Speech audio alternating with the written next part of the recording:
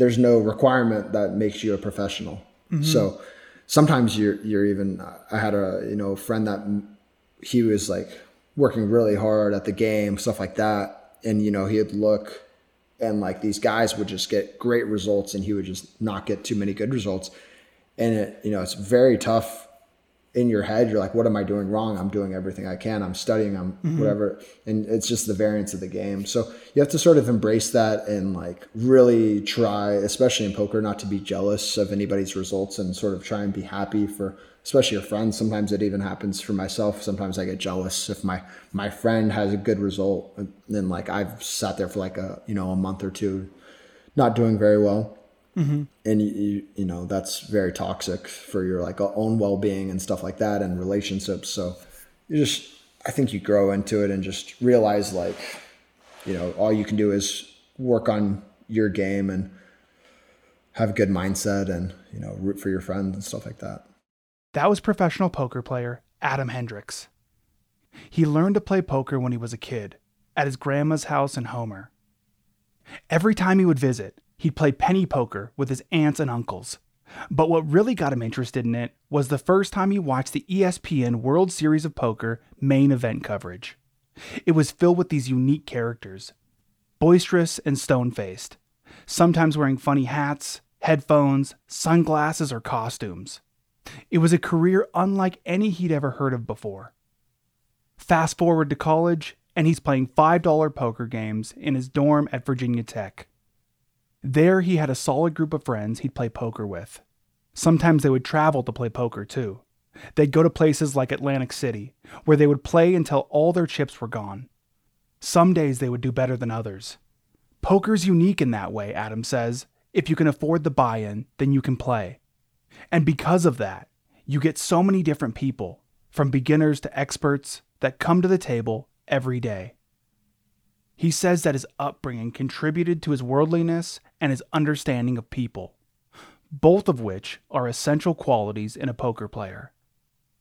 His dad worked in oil, so his family traveled a lot, living in a number of different states and countries. In high school, he lived in Egypt.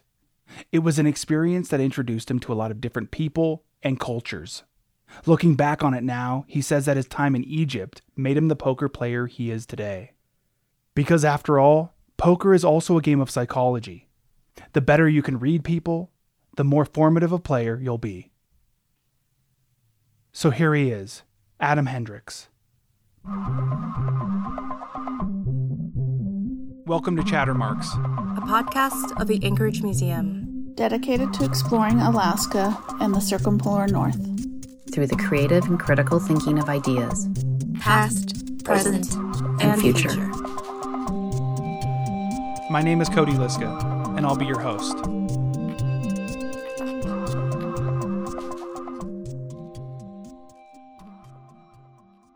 So your Instagram handle is Iceman Hendrix. Is there a story to that? Yeah, I mean, it sort of sounds like being from Alaska. That would be more of the thing. It's more when I was at the tables, sort of the older crowd, maybe the 50-year-old player that I was playing poker with or something. Mm-hmm. They would be like, "Oh, you sort of look like young Val Kilmer or something." And then from there, I was like, "Well, this sort of fits. Need some sort of nickname going." And that's Iceman from Top Gun, right? Correct. Yep. Yeah, which is pretty funny. I finally actually watched the movie a few years ago, but I was like, man, I should have probably take a look. For sure. Yeah. So you live in Vegas, right? Right. Yeah. How often do you go to the casinos to play poker? I mean, to play poker, probably maybe 2 to 3 times a week, but during the summers when it's like a lot of tournaments in Vegas, it's like every day. I also live right on the Vegas Strip, so just to go get food or grab a drink or do whatever is like pretty much going through a casino in some way or around one. What's that like, living on the Vegas Strip? It's really nice. it's interesting, walking out, your neighbors are changing every day sort of, because you're just getting all these new tourists to Vegas with, their big drinks in their hand and all sorts of different sights. You see some families, which I've never really understand bringing like a family to Vegas, but to each their own. Yeah. It's actually like the building I'm in. It's an apartment complex. It's really quiet once you're inside of it, and you sort of forget that you're on the Vegas Strip. Occasionally you'll hear like a pool party across the way or something at the Cosmopolitan or something like that. But it's really nice just to be able to walk outside and get all that different type of food and drinks, and just sort of a great people watching city. If you're just, one of those types just to watch people. In your experience, what kind of person lives on the Strip? You play poker. That is your profession. That's your job. So it makes a lot of sense for you to live where you live. But what other careers or what other jobs have you seen people, that live in that apartment building have? Yeah, our apartment building, I mean, it's always at capacity, but I think a lot of people just treat it as maybe a vacation spot. Okay. If they're like, they like sports, they come to bet sports, or they're coming from California, maybe for tax reasons or something like that. Then you have like the people that live there 24/7. Like my girlfriend who lives with me, she works at a casino nearby on the Strip as a convention manager. And so there's people like that pretty much everybody works around the casino in some way. There's a huge, food and beverage group and union there. So there's a lot of people working, even if they're not working on the Strip, they might move out and open up their own business, like restaurants off the Strip, a little cheaper to, for rent and everything. But you just get, I think mostly everybody's some way working at the casino in whatever way it may be. Either it's, working in a restaurant or being a poker player or, other things. Yeah. Yeah. My wife and I went to college in Reno, and we lived there for about 5 years. And it's really interesting to live in a place like that. And I understand that Reno is, a lot less gambling oriented than a place like Vegas. But as far as our relationship with Reno went, it was like home. It wasn't, oh, let's go to the casino and gamble, because that obviously wasn't our profession. We were there to go to college. But that, I guess that dichotomy has always been interesting to me, where you have these tourists that come in and they have a totally different relationship with the city that you live in.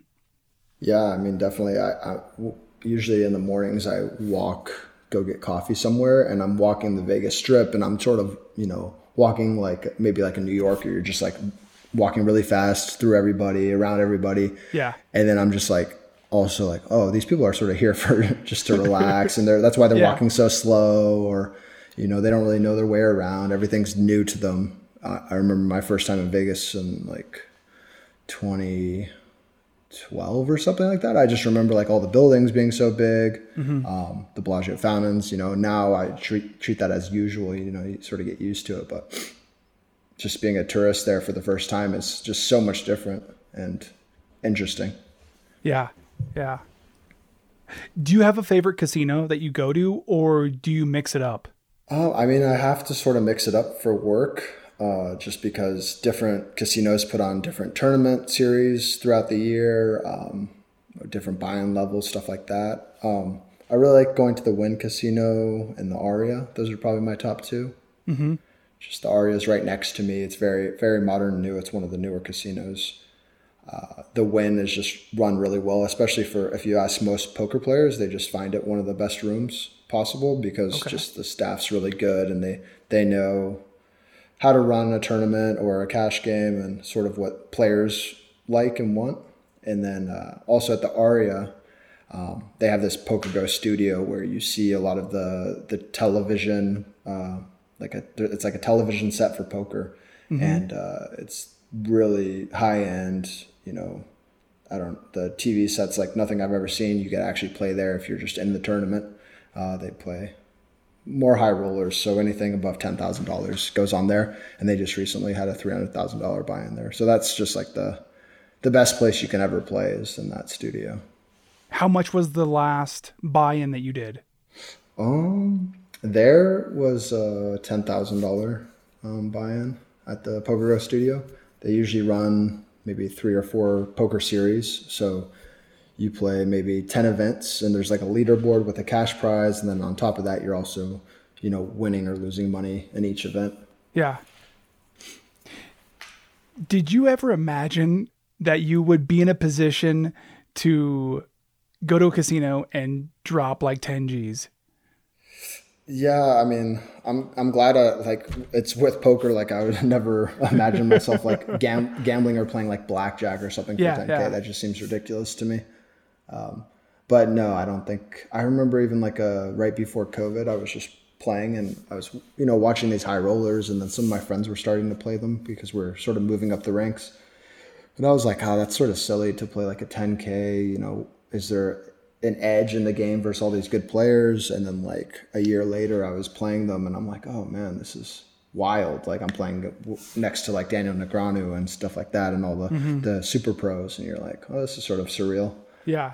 But I mean, from where I started, just like $5 games, you're like never thinking you're going to play $10,000 in one sitting or anything like that. And what do you think got you to that level? From playing $5 games to playing $10,000 games. Yeah, I mean, I think a lot of people maybe just, it's tough being in the casino all the time. I think a lot of people have what we call like leaks, things that just like, take away from their winnings, whether it be like you're a really good poker player, but you also like to play the slots, or you like to play blackjack, and that's sort of a leak, right? You're doing something like profitable. You're winning like maybe a few $100s a week or something like that. But like every time you sit down and play slots, like long term, you can't win at the game, right? It's rigged for the casino. So I think for me, luckily, I had a really good group of like friends that I started playing poker with when I was living on the East Coast. We'd go to like Atlantic City, and like all we would do, if we busted the tournament, we might like, I don't know, go to like Buffalo Wild Wings and like talk poker and just hang out, play video games or something like that. Okay. And like some of the people, they would bust the tournament, then they would like find themselves playing a few $100s at blackjack, or, drinking the night before a tournament, stuff like that. So it's just sort of like, I don't know, you're just trying to prep yourself for like doing like the best long term. So yeah, I think that helps, just like a good core group. I'm pretty lucky to have that. None of my friends have, don't have any like gambling problems or anything like that. Like we walk in a casino, we don't even think to play at any of the tables. Yeah, that seems to me a fundamental thing for any job. Don't be wasteful. Right, yeah. And poker is unique in the way there's not too many jobs where you walk in and you have to put up like your own money to work every day. And you're not always going to get it back. I mean, especially in like poker tournaments, you buy in for $1,000 and 10 to 20% of the time, depending on the tournament, the people get paid. So if there's 100 people in a tournament, probably only 15 people get paid every day. So that's a lot of times you're like losing in the tournament and you're like, oh, well, I just down, that buy-in. But as long as you're a good player and a profitable player, you play 100 tournaments, you're going to, win over that long period of time. Yeah. And there are situations with some players where they have a backer, right? So they're not paying for that buy-in out of their own pocket. Yeah, there's a bunch of different types of like backing in poker. Okay. Like for me, I've never had a formal backer who just pays for every buy-in and then we split the profits. That's usually like what a backer does. But I sometimes say I'm playing these $10,000 tournaments, or start getting up to, north of like in a week, I'm playing $100,000 buy-in. And, it's not sustainable for me to just put up 100K. Yeah. If I have, X amount of money. So you always look at it in terms of like buy-in. So you should probably have, for these live tournaments, I don't know, minimum 40 buy-ins if they're like soft, sort of lower stakes tournaments, and then probably 100 buy-ins for the bigger stakes. So you always want to just, if you can't afford 100K, you find out, what's the maximum I can afford, and say it's like 10K. Now you sell 90% of that to other people. So it could be friends, it could be poker players, it could be whoever you want. And you'll sell, let's say 90% of 100K is 90K. They'll give you the 90K, and in return, they get a percentage of your profit. So if they bought 90% of it, they get 90% of the winnings. And then to go deeper in that, sometimes people charge markup, which is just sort of almost like an ROI fee. So if you're a really good player and you think you have a 50% return on your $1,000 or something like that, you're going to charge these people a little, like a fee to buy in. Okay. So they're not getting it at face value, right? So that way you're actually earning a little bit of money off selling this, which, some people do a lot of, just to, whether it be for travel fees or whatever else, it helps cover some costs. What's interesting to me about poker players is it's one of the only professions where it's kind of okay to ask them about money. If you're in a different profession, a different career, it's kind of faux pas. Right. You're not going to go up to some, I don't know, a teacher and ask how much you made last year, or yeah, exactly. Or the software engineer. You're like, what are you making? Yeah, it's like, I don't really ask people that much about it, like as a poker player, but we get asked a lot more. I mean, I guess people are more open, and some people, if they hit $100,000 score, they're going to say, yeah, I made 100K. They might not tell you the backers or what they lost the day before too. So it's, it's not always facts, but yeah. I like the idea of poker, and I've played it off and on with my family and friends over the years, but I'm not really any good at it. I think it's a combination of not knowing the rules too well, and I also have a terrible poker face. If I have a good hand, for example, I can't hide the fact that I have a good hand. How is your poker face?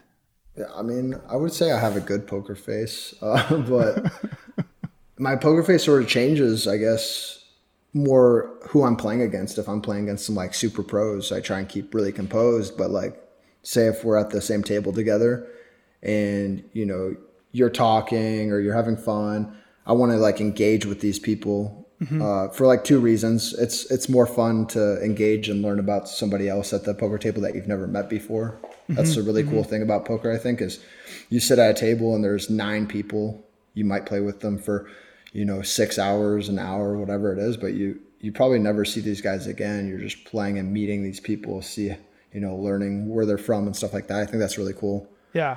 But my point was, like interacting with people is good. It's good socially and it's fun and keeps it, you're not going to be on your phone and it's going to be more engaging. But also you might get some sort of reads off somebody. So I like to be more relaxed around what we call like recreational players, people there just for fun, just to sort of get a read. Maybe, is this a big buy-in for them? Are they playing, these regularly? Are they going to play more passive, stuff like that? And also just being friendly at the table, gives you some sort of leverage in the game. Whether it's like, they might play a little nicer versus you. If somebody hates you, they're just going to play against you pretty like aggressively usually. Yeah. So, you could use both ways to your advantage. But I feel like there's such a big psychological aspect to playing a game like poker, where so much of it is about reading your opponents, like you're talking about. I wonder if you feel that same way about the psychological aspect. Yeah, I mean, at the table, there's so much, like you get so drained when you play a tournament for 10 hours a day, maybe. Yeah, I bet. You get home, you're just exhausted. It's not, your muscles aren't sore, but like you're just tired and sort of drained, and you just, your brain's mush. Because when you're at the table, if you're trying to be a good player, you're going to focus on everything. So you're going to focus on, you're going to focus on people during a hand. If that changes when they have a bigger hand, a weaker hand, you're also going to look at how the motions at which like they bet. So they grab chips in a certain way. You're going to be looking at that. You're going to see the size of their bet. in relation to the pot, right? If there's like $100 and they bet $20 every time, and now they bet $80 another time, and they show a really good hand, you'll notice that. And all these small things add up to when you're like actually in a poker hand with somebody, and gives you, beyond the fundamentals of poker, it might help you make a better decision. Yeah. So it's pretty taxing. There's there's two sides of poker. There's the exploitative side, where it's like the psychology of it sort of, and adjusting to the guy you're playing against. And then there's the really like game theory optimal. So like the perfect way to play poker based on like computers and stuff like that. And have you done a bunch of research? Yeah. I mean, all the time. There's, I have a few programs on my computer I look at, and just you sort of plug in sort of, if you know anything about poker, like you have the flop that comes out. So you have your two cards like ace, king, and the flop comes 10, 4, 7 or something like that. And you put in the situation. So put in how much money you have or something like that, what positions at the table. So it gets pretty complex. And then you launch that and you run a simulation on your computer, and it shoots back information on like how you should play your hand. So if you should check, or you should bet small, bet big, all sorts of complex things it gets into. So, once you've sort of mastered just poker in general, then you move into like all the small fine details. It's sort of like, I don't know, NFL players, like a quarterback throwing in a certain way maybe isn't as efficient, or he has to get it off quicker. So you find those little things to, make yourself more efficient and precise. Yeah. Yeah, this is all kind of reminding me of this book I read a while back called The Professor, the Banker, and the Suicide King, where, have you read this book? No, I haven't. Okay, so it's with this billionaire.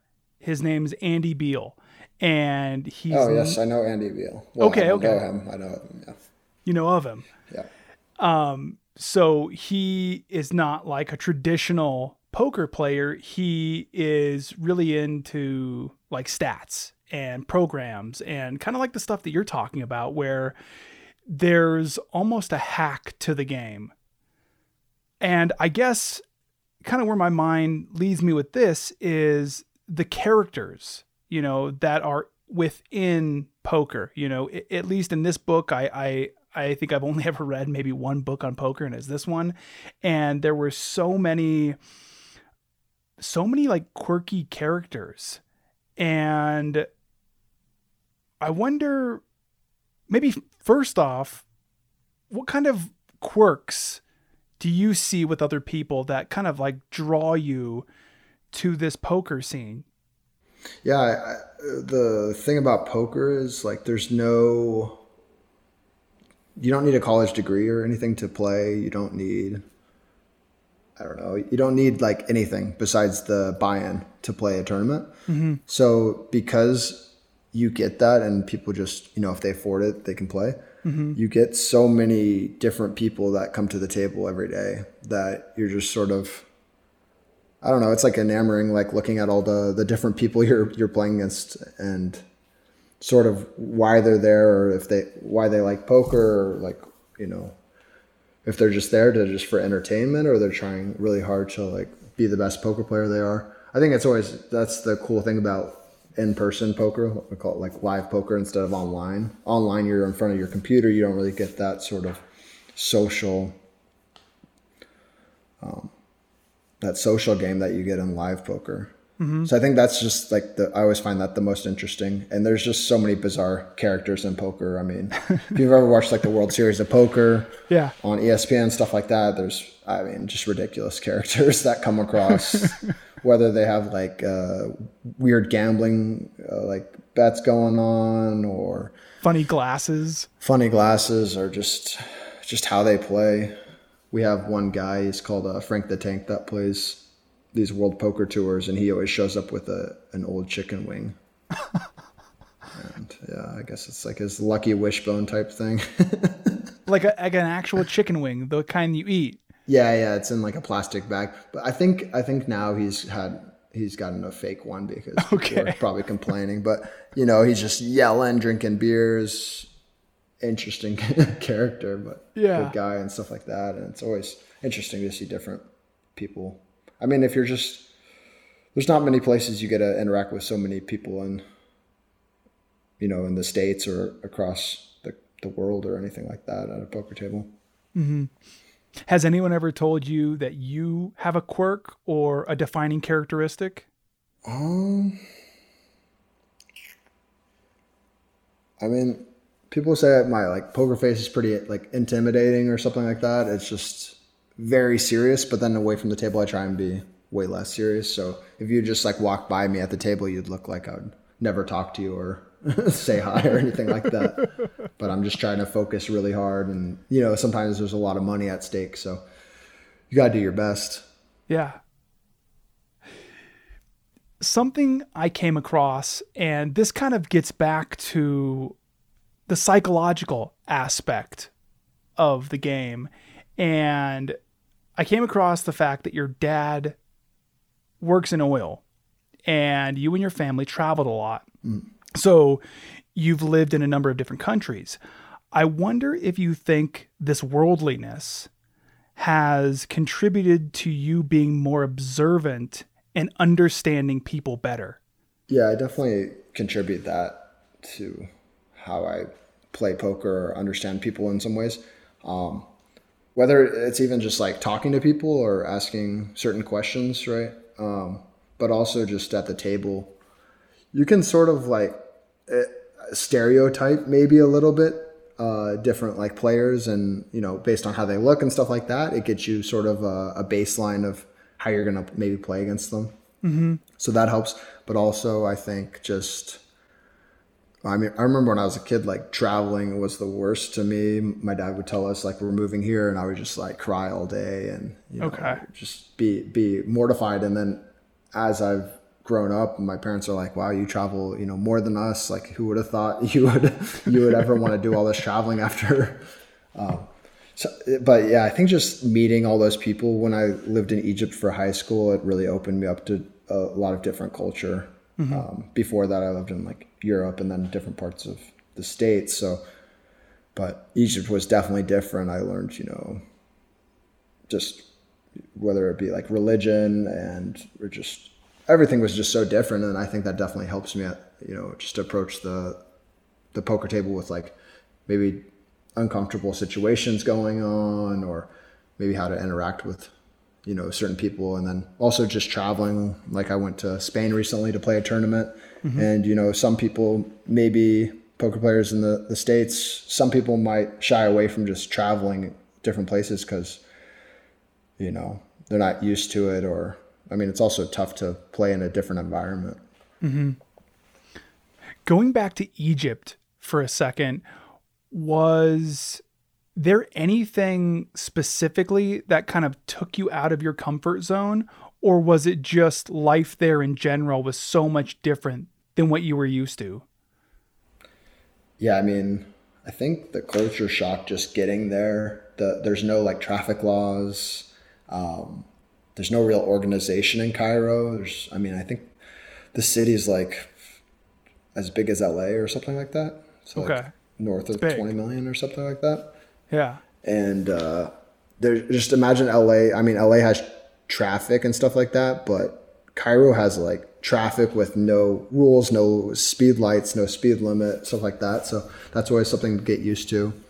I think the school too, it was like an international school had American curriculum, but mm-hmm. I think only a quarter of people were maybe American, half were Egyptian and stuff like that. And then you had just a bunch of different countries. So maybe just being mostly out of my comfort zone was being in school initially and just meeting people and sort of understanding where they came from and stuff like that. And like sometimes I think back about it and it's different. I mean, yeah. Now, like living in the States after high school, like I haven't experienced that as much as when I was in that school. So, do you feel like you ever yearn for that? Like feel like you're drawn to feeling like a fish out of water because, you know, your time in Egypt? Yeah, I think so. Definitely. Like right now I'm in Joshua Tree just for a few days. And that was just a decision for me because I was playing some poker and I was getting a little frustrated because I have this is going to be the biggest tournament I've ever played next week. So I've been putting a little extra pressure on myself, studying really hard, using those computer simulators and playing a lot of poker, and it hasn't been going so well. And sometimes it's just very stressful if you're I think even in the same sort of place for a little bit and things aren't changing. Mm-hmm. So I told myself I'd just go for a few days and just try something new. I've never been here. So just going to like the national park and renting out an Airbnb and hanging out and just like being off my phone a little bit. I think it's definitely useful. I found good success doing this previously for like the World Series of Poker. I did a cross country trip by myself on my like a road trip. So I think, something like that. Maybe it's just, I don't know. It's just like the difference in changing your day up occasionally, I think just like helps you look at things differently or refresh or whatever it is. When did you realize that helped you? When you're in these moments when you're stuck, you go to Joshua Tree. Yeah. I mean, maybe when I first was moving, so during COVID, I was up in Alaska for pretty much most of it. And I was previously living in like Northern Virginia, DC area. Mm-hmm. And all the casinos closed. And I was like, well, now is probably like the time to pull the trigger and just move to Vegas, right? The casinos are going to reopen soon. There's online poker there. Like, when else am I going to go? I'm going to miss all my friends back there. But then I was, start packing up my stuff, and it's just like very overwhelming in some way. You're just going to like sort of leave one life to go somewhere else to play poker. Mm-hmm. But instead of, just like getting a moving company to send all my stuff and me take a flight, I was just like, I'm just going to take my car and go cross country. So I brought a friend along, my best friend who I actually met in Egypt. And, it's a lot of fun just experiencing stuff either by yourself or with other people. And we saw a bunch of different places in the US, and that was pretty unique. I think that's maybe the first time in a while, besides the year before where I did a cross country trip, that I felt that maybe that I needed something little change. Mm-hmm. Probably because during university, you're, in university, then you go to get your job, and that's sort of all lined up. And in some way, just like once you're in university, okay, the next thing is like get a job. So you don't have too much time to maybe explore or think about what helps you grow a little bit. Mm-hmm. When you're thinking about an upcoming tournament, is it the money you find overwhelming, or is it the game? It's a bit of both. So, I mean, this one's $100,000, so I'll sell a portion of it. But I think this one's unique because it's called the Super High Roller of Bowl of PLO, which is going to be the first of its kind. Just comparing it to like the Super Bowl of football or something for Omaha, which is another type of poker game, which is like probably the second most popular outside of Texas Hold'em. And that's like my favorite game, the one I think I'm the best at. Mm-hmm. So I put extra pressure on myself just because it is a big tournament, but also probably because of the money and because I have to get, some sort of investor. So I also want to like make them feel like it's a good investment that I've been like trying. Yeah. I don't just want to wake up one day and just go play the tournament and like not prepare myself for it. So yeah, I think it's a bit of the money. Usually the money isn't a huge factor if you sell enough or don't take a big enough like piece of yourself or play lower stakes, because it shouldn't have too much effect on you in the game, right? You never want to play a pot where you're thinking about, oh my gosh, if I like call here and I lose $2,000, I can't pay my rent, or this is going to make me so mad.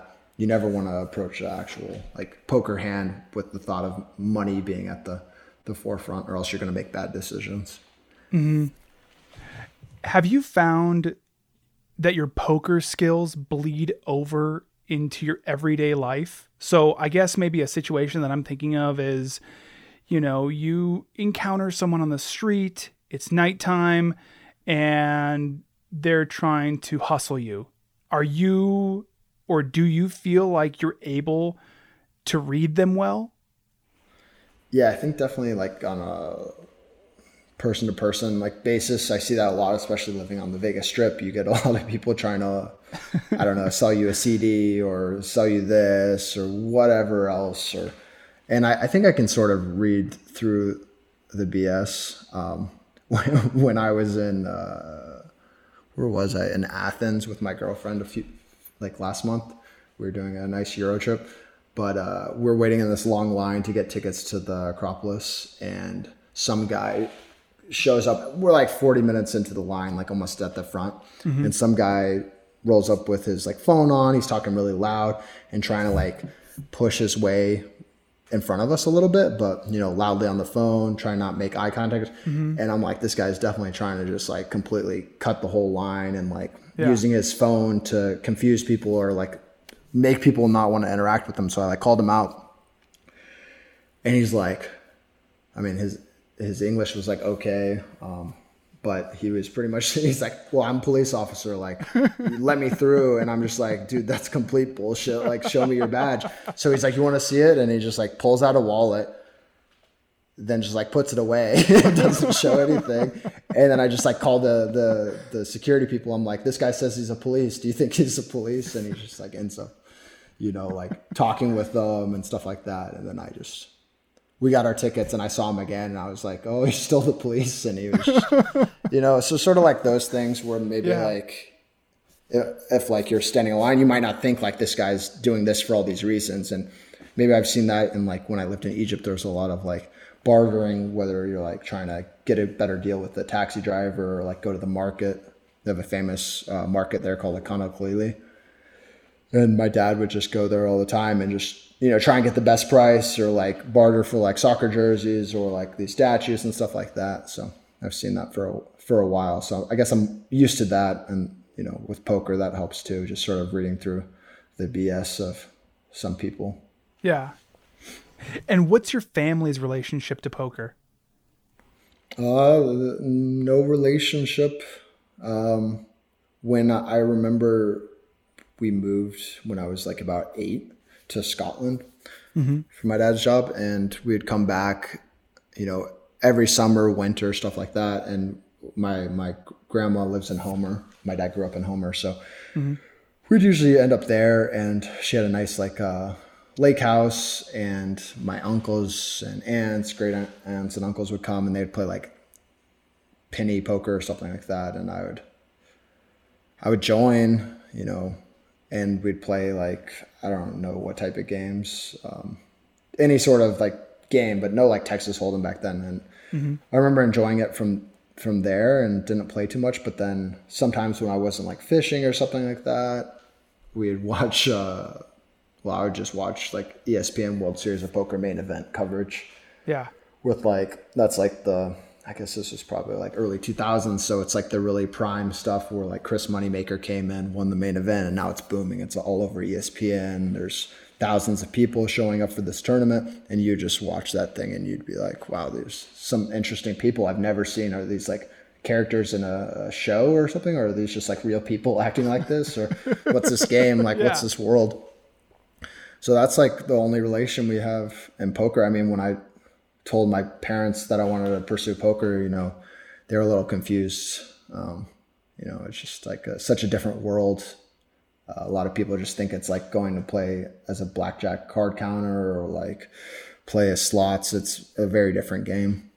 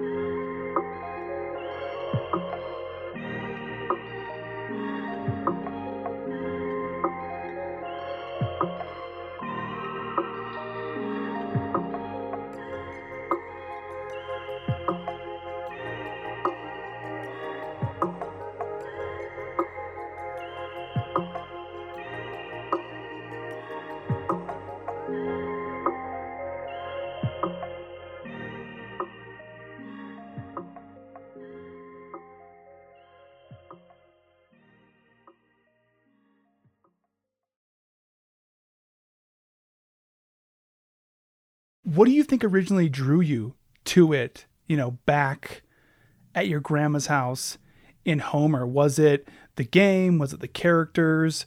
Or was it maybe a combination of the two? Yeah, I think like thinking back, you don't even like really pay attention to like the actual poker that's being played. So it's probably more the characters, like all these big names, and like these guys are making their livelihood playing poker. And then especially early 2000s, everybody was way more ridiculous, like because there was no like really online poker, and not people came from like a live poker background, so they weren't like playing online poker to get started. They were playing in a casino, and they're just like hanging around casinos. So you just get a bunch of different people. Yeah, casino people. Yeah, so it's a very unique crowd sometimes. Yeah. But I mean, I after watching those like World Series of Poker things, I played some video games and stuff like that with poker, but I don't remember playing any in like maybe like middle school or high school. Really, I played like one game in high school, and then in college it sort of took off with like some dorm mates started playing some $5 tournaments, turned into a poker club there at Virginia Tech. And then I was just playing home games sort of in random cities in Virginia for a little bit while I was studying. And I have questions about your time at Virginia Tech, but I wanted to finish up with your grandma's house. Who usually won those games at your grandma's house? I mean, I don't really, I think I won, but you don't know if they're just like letting you sort of win. Okay. Yeah. It's my great aunt, two great uncles. I think we mainly play with, and my grandma. So, maybe beat them for a few pennies. Did you look up to any players when you were growing up, after you realized like, I think I like this game? Yeah. I remember watching like Chino Ream play. It's this, I think he's from Florida, I want to say, but he's a poker player, still plays now. He just always had that really good energy at the table. He would talk to people in the hands, get like good reads, and always just sort of play this like street poker game way away from like the computers and like how you should play. If he thought the guy, didn't have it, he would bet all his chips on it. Just his sort of mannerisms. I thought, Phil Hellmuth is a classic one. Just, I don't know exactly if I like looked up to how he played, but he was very entertaining, and that's always what he's been. He's also called the Poker Brat. People have probably definitely like seen him on clips on YouTube or something like that. One as well, like Daniel Negreanu, who I actually get the privilege of playing with quite a bit, especially in the last few years at the Poker Go studio and stuff like that. Definitely looked up to him. He was always good at the table, good professional, stuff like that. And then there were some like lesser known guys that I remember seeing when I started taking it more seriously.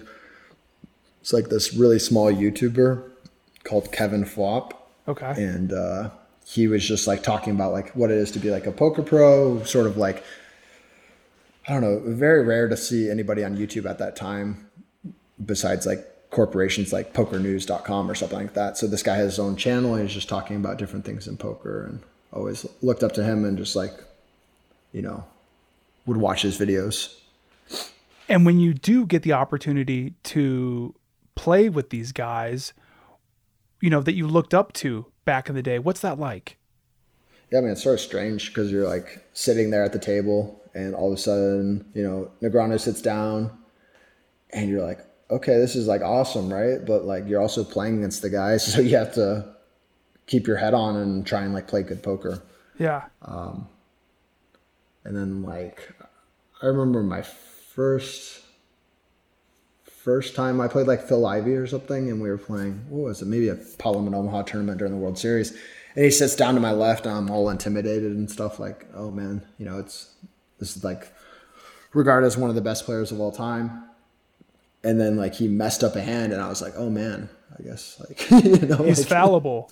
I can handle this guy a little bit, right? Like I think I would have played that hand maybe a little better than him. So you have to like realize at the end of the day, like you might be as good as these guys or like in the same ballpark and stuff like that. So, it's really cool and unique to just like play with the people you've watched growing up. but also it's fun to be able to compete with them at like some sort of level. Yeah. And I feel like there's probably this moment that happens where, you know, you originally come in and you feel like a bit of an outsider. You know, maybe there's a feeling of imposter syndrome because these people that you've been watching for so long on the TV feel so distant, but then now, you know, you're sitting right next to them. Yeah, it's definitely, I mean, it's very rare to be able to like do that. It's like poker is one of the few places you can actually just like watch somebody on TV and now like the next day you can play with them. Even if like you're not up their level, that's the cool thing. Like you could just like buy into the tournament and they get seated next to you randomly. And that's pretty cool. I mean, like if you watch basketball, you're never going to really get a play on the same court as them and like compete at any reasonable, but that's why poker's cool. You know, it's a lot of skill. There is some luck into it. And sometimes like the worst player wins or the better player gets lucky on the worst player. So, but definitely strange feeling to sit across somebody you've been watching on TV or you looked up to, and now you're playing the same tournament and maybe winning a pot off them. How often do you see beginner's luck, you know, where someone maybe has the money to pay for the buy-in and they don't have the skills, but they pull it off? Yeah. I mean, you see it all the time. You do? Okay. Yeah. Like there's, the main event has 8,000 people or something like that. I think it was like, how many people was it? Maybe 1,000 people when Chris Moneymaker won. And, okay. If you look at his story, he never played a live tournament before. He won his seat into the main event playing a smaller tournament online for like $100 or something to get into this $10,000 tournament. Mm-hmm. And, he won that main event, and it was the reason it boomed poker is because now everybody's like, oh, I can do that, because he was a complete new player. He was an accountant out of Tennessee, and now, he won the main event. Now a lot of people are like, I can do that. So you actually see it quite regularly, even on like the big stage. The best players have a better chance of winning every time, but it's not going to happen, the majority of the time. So you see it, tons of times. I've taken lots of second places or, worse finishes than somebody that got first or higher up than me. Mm-hmm. And, they didn't deserve it or something from like their study or the work they do at poker. But that's the cool thing about poker is like anybody could walk in and sort of win on any given day and beat the pros. Yeah, it does seem like it has that appeal of being very democratic. Yeah. So if you like look at, I was listening to some podcasts the other day, and they were talking about how like billiards or pool players, there's not that much money really on the line at these like tournaments for them because there's not too much variance in the games, right? The pros are going to compete against the pros, but if like you or I walk in, I don't know your pool game, but we'd never win. We'd like actually just never win against these guys. But in poker, there's more money being bet because like these amateurs know they have a chance to beat these guys, or they might bring something new to the game that they can compete with the guy. So because of that little bit of luck in the game, and there's all these psychological factors, it makes the game pretty unique. And then also like a lot of that's why you see these like $1 million tournaments and stuff like that, and big pots all on TV is compared to like pool, is because just the difference in the game with that luck. How does that sit with you now that you are at the skill level that you're at? Because I feel like for the casual players who look at a game and they're like, I can do that buy-in, I can pay for that, and they do well, but in all actuality, they're a novice. I wonder how someone in your position looks at that now rather than when you were initially coming up. Like looks at what part of it? Sorry. No, that's okay.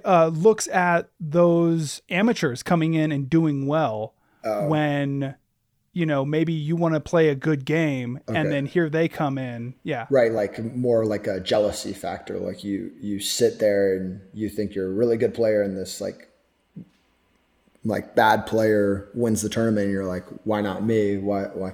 I mean, yeah, I think that is definitely something you struggle with when you're starting, especially if you don't have like results and stuff like that. You might even see other poker players, like not all professional poker players are really good players or like even winning players, right? There's no requirement that makes you a professional. So sometimes you're even, I had a friend that he was like working really hard at the game, stuff like that. And he'd look and like these guys would just get great results and he would just not get too many good results. And it's very tough in your head. You're like, what am I doing wrong? I'm doing everything I can. I'm studying, I'm whatever. And it's just the variance of the game. So you have to sort of embrace that and like really try, especially in poker, not to be jealous of anybody's results and sort of try and be happy for, especially your friends. Sometimes it even happens for myself. Sometimes I get jealous if my friend has a good result. And then like I've sat there for like a month or two, not doing very well. And you that's very toxic for your like own well-being and stuff like that and relationships. So I think you grow into it and just realize like, all you can do is work on your game and have a good mindset and, root for your friends and stuff like that. Yeah. So, I mean, when I see an amateur, I'm like, great, this is like pretty cool. And like, the guys enjoying poker, like it's always fun to see new players win or, some people that play a lot of tournaments and don't have good results and maybe they win one, Yeah. So I know you and your family moved out of Anchorage when you were about 8, but you make it back every now and then, to visit family. During those visits back, are you finding any local games to play in? I don't try and play too many. I played one last trip in like August or something like that. One of my friends put together a game that was a lot of fun.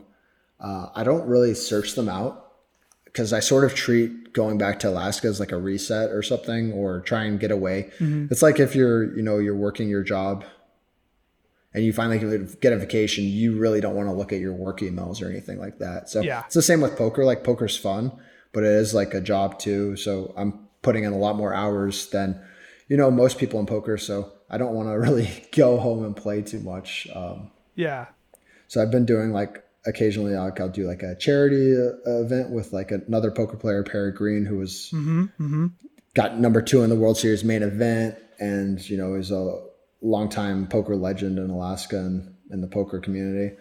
So we'll do something like that, maybe like teach people how to play poker. And I find that a little more fun than playing myself.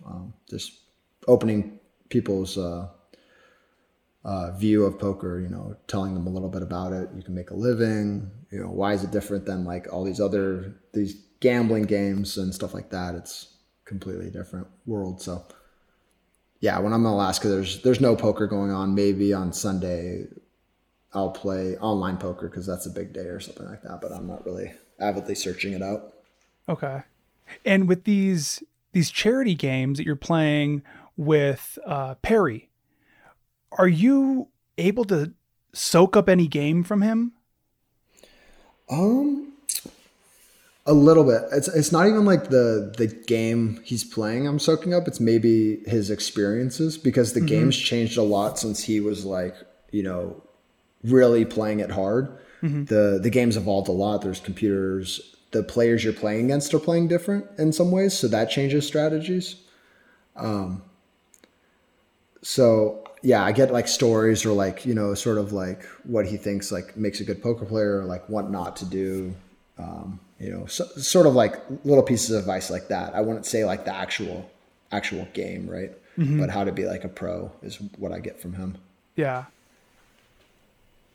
I have a few buddies who used to play poker around Anchorage, and they've told me about a few spots where it's dressed up to look as much as something like Vegas as it can be, with these big solid poker tables and cocktail waitresses. Have you ever seen or been or heard of places like that in Anchorage? I haven't heard of those all dressed up and stuff like that. But I mean, I want to see what like a poker game all dressed up in Alaska looks like. I wonder if it's like Alaska dressed up or like Vegas dressed up. Yeah. I've never been. I just heard. Yeah. No, I haven't. I have heard maybe sometimes people put on like their own games once in a while like that. But the regular games that are running, I mean, it's just like poker tables, maybe cocktail waitresses, but I don't think it's very glamorous. Like you'll get pizza and stuff like that, or maybe some food. But you know, sometimes I don't get the invites to these games too. So, do you like games like that? Do you like, you know, finding these more kind of underground, intimate experiences where maybe you know a few people, maybe you don't know anybody, and you can just kind of enjoy the game? Yeah, I mean, when I was in college, I started playing sort of those home games. I would go random people's houses in Virginia somewhere, and the crowd would be like me and then like a bunch of 50-year-old guys that have known each other since like they were 20. Mm-hmm. And that's like always pretty cool and unique. The only risk is like once you start playing pretty serious stakes, so a few $1,000s or something like that, you really have to be careful with these games. So I sort of shy away with that, even though I'd love to show up and just play a game, but you have to make sure it's legit, whether it's like the people are going to pay you out. Maybe their shuffler machine could be cheating you, stuff like that. There's a bunch of different ways to get cheated in these home games. That's why the casino game, even though it's not as like, I don't know, like I always like stuff that's like a little like dirtier, like different than like a casino that's just like sort of regimented. But unfortunately, sometimes you have to be safe too. Yeah. And are you ever worried, or is it on your mind when you go to these underground games back in college, like I might get robbed?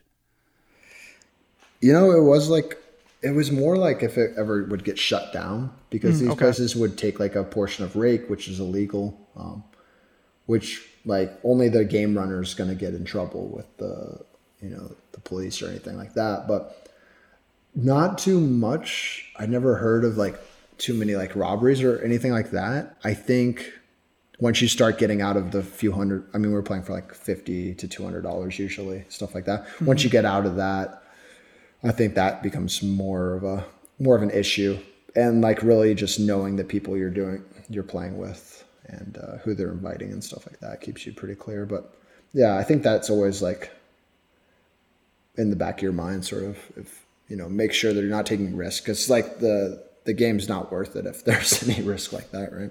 Yeah, totally. And so back in college at Virginia Tech, you were running games out of your dorm room, right?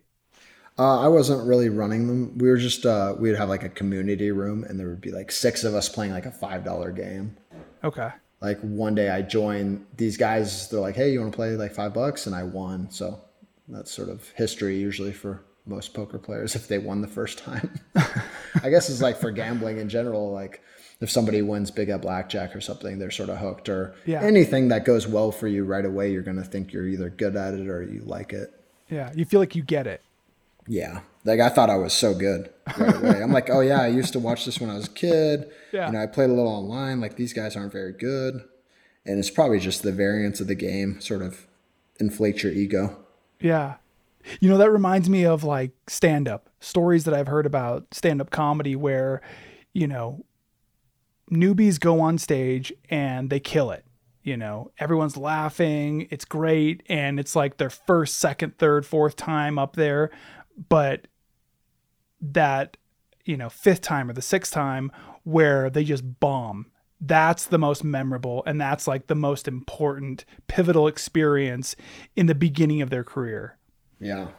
Yeah. You have to figure out how to deal with whatever's wrong. Like I've had call them downswings in poker where you're just like losing all the time. And no matter what you do, you just like can't win a pot. So like that's happened the last few weeks. That's maybe why I came out here before the tournament. And you have to just sort of look at yourself and, work on your craft. So like I'm sure comedians, like maybe they're using the same material and now they're not delivering the punchline how they should, or, they're just sort of like in a repetition, like a cycle where you're just like doing the same things, but you're not actually improving or doing anything different. So eventually that runs out. Are you the type of person that needs other people around? You need sociability, you need a social aspect, or are you the type of person who goes to a place like Joshua Tree to reset, and during that time it's very personal and you're alone?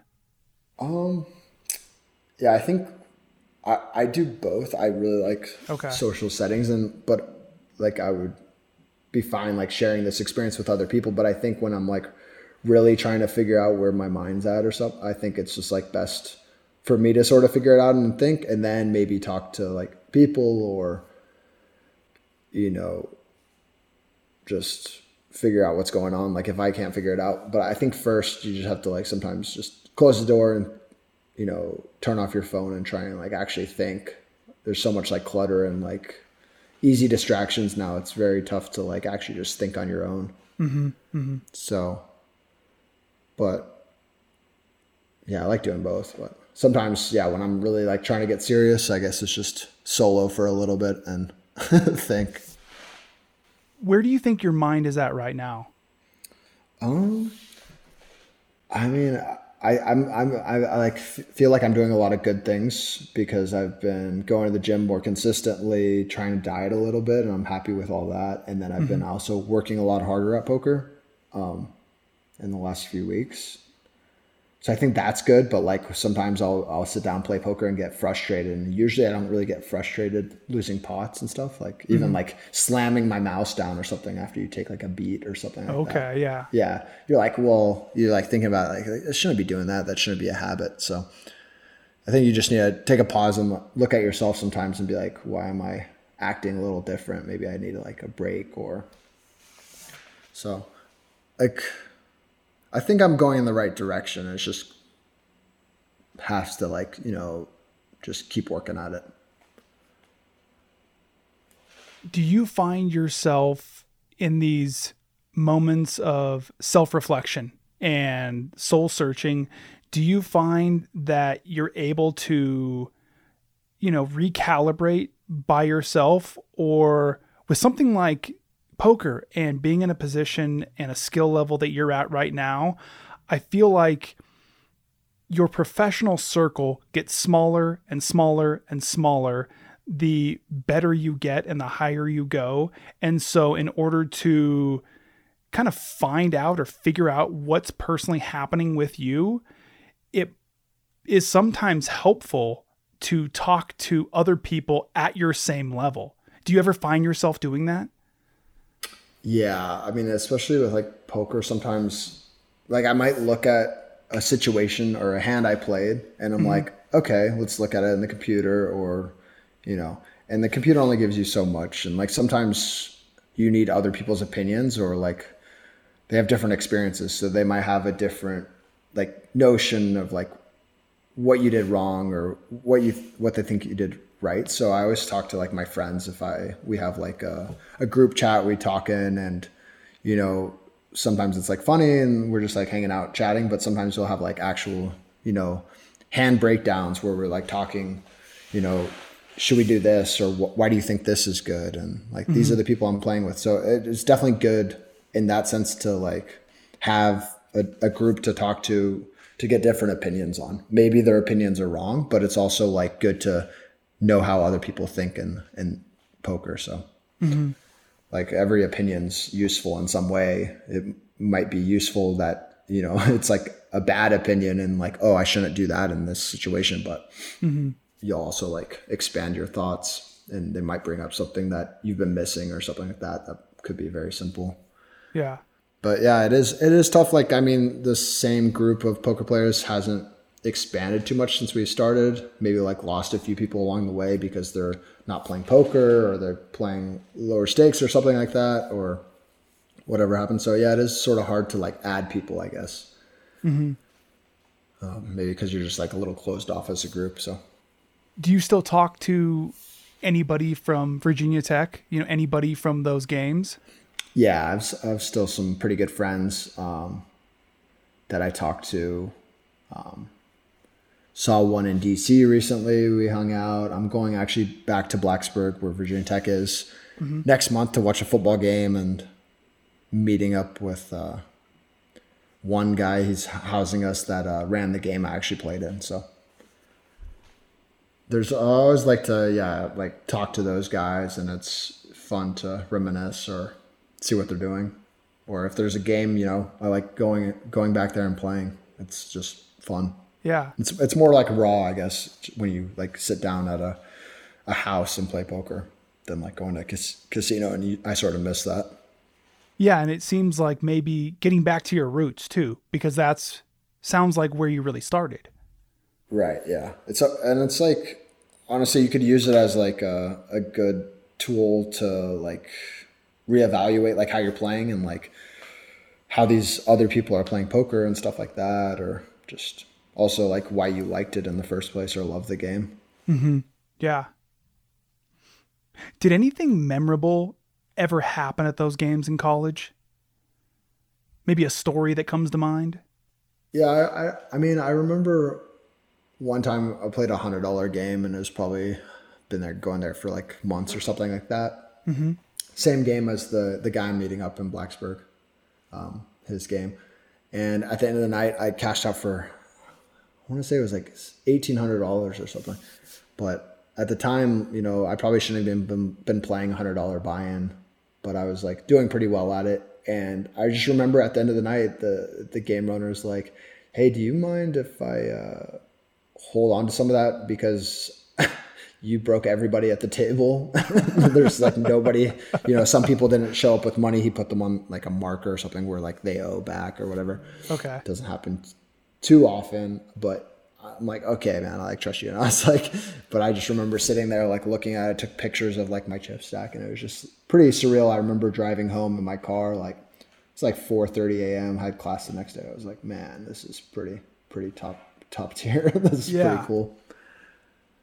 So that feeling that you got at that game, that amount compared to what you make now is pretty tiny, but I wonder how often you get that same feeling. Yeah, it's pretty rare. I mean, the stakes definitely changed now. On average, I'm like winning or losing that amount a day, so yeah, it'd have to be like winning a tournament or something like that, or really big cash game, or just like I could imagine just going to like a game that I'm not used to. Sometimes you play these like really big stakes games you get invited to that are run privately. Mm-hmm. At the casinos, sometimes they run them privately, and you play those, and that's pretty exhilarating because it's a new experience. So yeah, definitely wears down, as everything does. I know like concert performers and stuff like that, artists like talk about how they go on stage, and like after a few times, it's just like they're not getting that dopamine or something. Yeah. What kind of player do you see yourself as? I mean, poker wise, I get pretty aggressive, and I go to that sort of Chino Ream style I was talking about. If like I think the guy doesn't have it, or he's scared money, he's like afraid to put in chips. If I put them all in, like I'll put them to the test in every way. So, but I'm also I think pretty patient, so I can slow it down if the table is getting a little crazy, or in poker, you're always supposed to play the opposite of how the average person at the player plays. So if you're playing at a table and there's 8 guys just playing every hand and playing super loose, you should play very conservative. Okay. So, you might see me at the table, I'll be playing like every hand, but sometimes I'll very much tone it down, especially maybe later stage in a tournament when the money's coming into a factor, you start playing a little different. So, I mean, I try and play in a really well-rounded place, but I also use a lot of like live tells and psychology when I play. So if I pick up anything, then I'm just going to go with it. And I think going with your gut in a lot of things is very important. So, How does the lifestyle of a poker player mesh with your personality? Are there things that you will or won't do?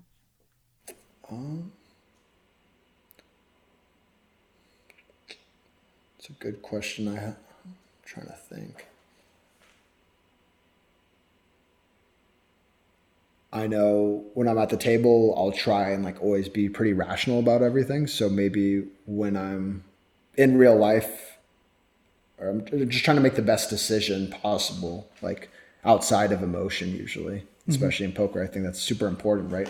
You're just trying to make the best strategic option always.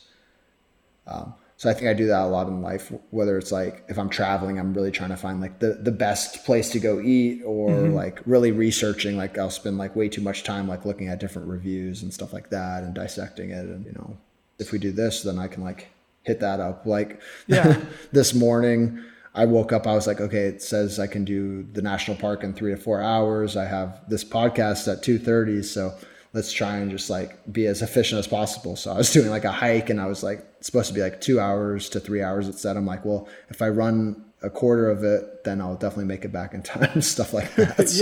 So it's just like, just trying to get the most out of my time maybe, and being like efficient. So I think at the poker table, I try and do that with like staying engaged and being productive when I'm trying to be productive. Yeah. Do you feel like you're the type of person that that needs to be doing something constantly? It's funny because I used to always think no, and then now everybody tells me I'm like my dad and I have to like always go. Yeah. Like he was notorious from like booking, like when we lived in Scotland, he would have like a layover in like, I don't know, Amsterdam or something for like 2.5 hours, and he would spend an hour and a half like in the city somehow, seeing everything he could, and then get back on. So I try and do that. Maybe not as like crazy, but I'm definitely one that likes to have something to do, or, you know, I will like chill and relax, but at some point I'm just in my head, I'm like, what am I doing? I should be doing like something better. Yeah. Or FOMO. Yeah.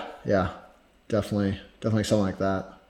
Just like don't want to waste the day. And sometimes you wake up the next day, you're like, wow, I did absolutely nothing yesterday. And like, sometimes that's good though, resetting, but just can't overdo it.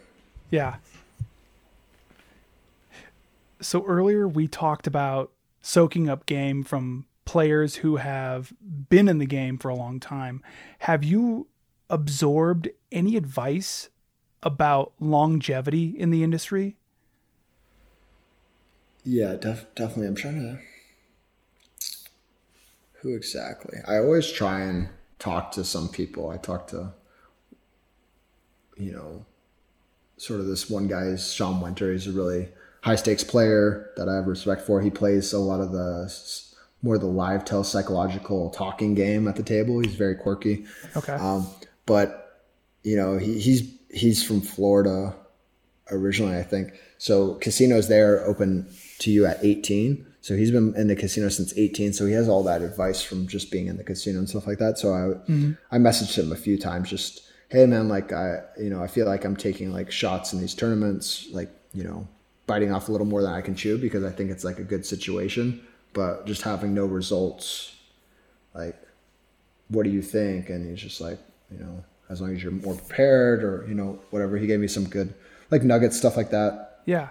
Where it's just like, you can take risks as you're younger. Just make sure you have something to fall on, and like, you know, take your shots when like you think it's right, and don't be like emotional about it, or else, you know, the emotion is just so important in poker. You never want to play emotional poker, or else you're just not going to play good. So it's like, take your shots. You're young. You can always like get it back in some way. And then I've talked to a few other people, and just listening to other people's interviews and stuff like that. I think just controlling your bankroll management, whether you're like selling action to backers and stuff like that, or dropping down in stakes. I mean, I've never gone broke in poker, but just so many people going broke just because they have so many vices, or they just gamble too hard in situations. So just always just try to listen to people that have been around for years in poker and always done okay.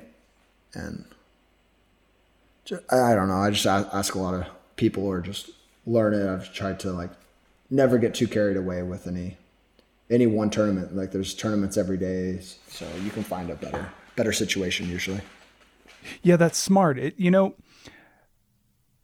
Let me know if I get this right, but it really sounds like you're the type of person that does a lot of research. You know that information is out there, and you seek that information out for the good information, for the bad information, for the bad information or the bad stories. You take that as a cautionary tale, and you absorb it in a way that's like, I'm not going to do that. I'm going to really try to avoid those pitfalls. Yeah, I think it's just I think like getting a bunch of information, as I said earlier, with getting opinion on like poker hands in general and life is just like pretty good just to hear stories that went wrong, right? You need to hear about like the person that failed or like why they failed, or else you might fall into the same thing. So I was lucky that, I started poker a little later. I was like turned professional, I think when I was 26 or something like that. Most people start when they're 21. Just like learning from other people. I remember when I was turning professional, before that, I told myself, I'm going to work my job and I'm going to play nights online poker and at casinos and grind up and make some money just to ensure that I could never really fail. So luckily I got off to like a hot start after I turned pro, but like some people just throw themselves into like poker and don't have any money or something like that. And it's like, when your back's against the wall and you're playing poker, it's not good. You're going to like gamble too hard in situations, try and, hit big or something like that. So I learned a lot from just other people's stories and just hearing how many like poker people went broke, especially like early 2000s when it was really like getting going with a lot of people coming to the game. But sometimes I do need to like just tune off all the inputs and stuff. Like I think I was watching TV yesterday and like I saw something and then I was just like, oh, I should Google this guy now. Like while I'm watching this TV, I'm like, why don't I just like watch this and maybe like learn about the guy later? Like sometimes it's just like it comes up and you're like, well, let's look, or like, it's hard to turn it off, I guess. Yeah. I mean, especially with this constant barrage of information that is always around us. I find myself, if I wake up in the middle of the night, my instinct is to grab my phone and distract myself. And I keep my Kindle next to, my side of the bed. And I find myself really trying to pick that up instead and read a book, which, is much healthier in my opinion than, doom scrolling on social media. Yeah. And it has a tendency to put me to sleep much faster. Yeah, it's very tough for me to like put my phone to the side or like not watch like a video when I'm going to bed. It's like some nagging urge to just like grab it and look at nothing. So I do struggle with like social media is sort of important with poker, especially more recently now. There's a lot of sponsorship opportunities when you're like, you'll find maybe early 2000s poker pros used to be like the best players or the guys you'd see at the casino. So you'd see Phil Ivey, Gus Hansen, Danny Negreanu, all those guys, and they'd be all patched up. But now you sort of look at it, most of these big sponsors are really like YouTube driven people or, Twitch, which is like, you're streaming poker online to like a bunch of people. And like some of these people are good players, but like the best players, like they're never getting really these sponsorships now. And it's these guys that are attracting, it makes sense. Like these guys are actually attracting an audience. It's not like NFL, like the best players get the audience. It's a little different in this. So with like social media, it's sort of important to try and secure like a little bit of following for if you're trying to pursue stuff like that. So that makes me like use it, but I'm like trying to use it productively, but doesn't always work. How often do you consider your fears as they relate to playing poker and it being your career? Yeah, I mean, there's always something in the back of your mind, just, making sure you're like not making like work take over. I mean, just like poker taking over. Like I could turn on while we're on this podcast, I could open up a poker site and play like 4 tables of cash games and you won't even like know it. Right. So like you just gotta be like, turn stuff off sometimes. And it's like, I try to, there's a casino, a poker room everywhere around me. There's online sites. So I think a good life balance is like something I strive for. And it's like fearful that, I'm doing both at a good rate and make sure I'm playing enough, studying enough, and like improving, but also having good relationships outside of that. So during this conversation, you've had the urge to play online poker? No, I haven't. No. I was just saying, like it's very easy for me. It's like 2 clicks and I'm playing. Yeah. No urge. Maybe when I was younger. Well, Adam, those are all the questions I have for you. I want to thank you for spending this time with me, and I wish you all the best in all of your upcoming tournaments. Yeah, appreciate getting on here with you, and some great questions in there. Appreciate it.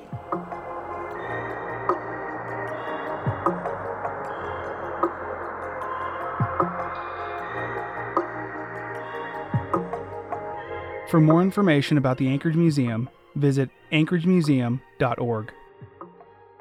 This podcast was produced by me, Cody Liska, for the Anchorage Museum, with additional help from Julie Decker. Chattermark's music is produced by Keys Open Doors.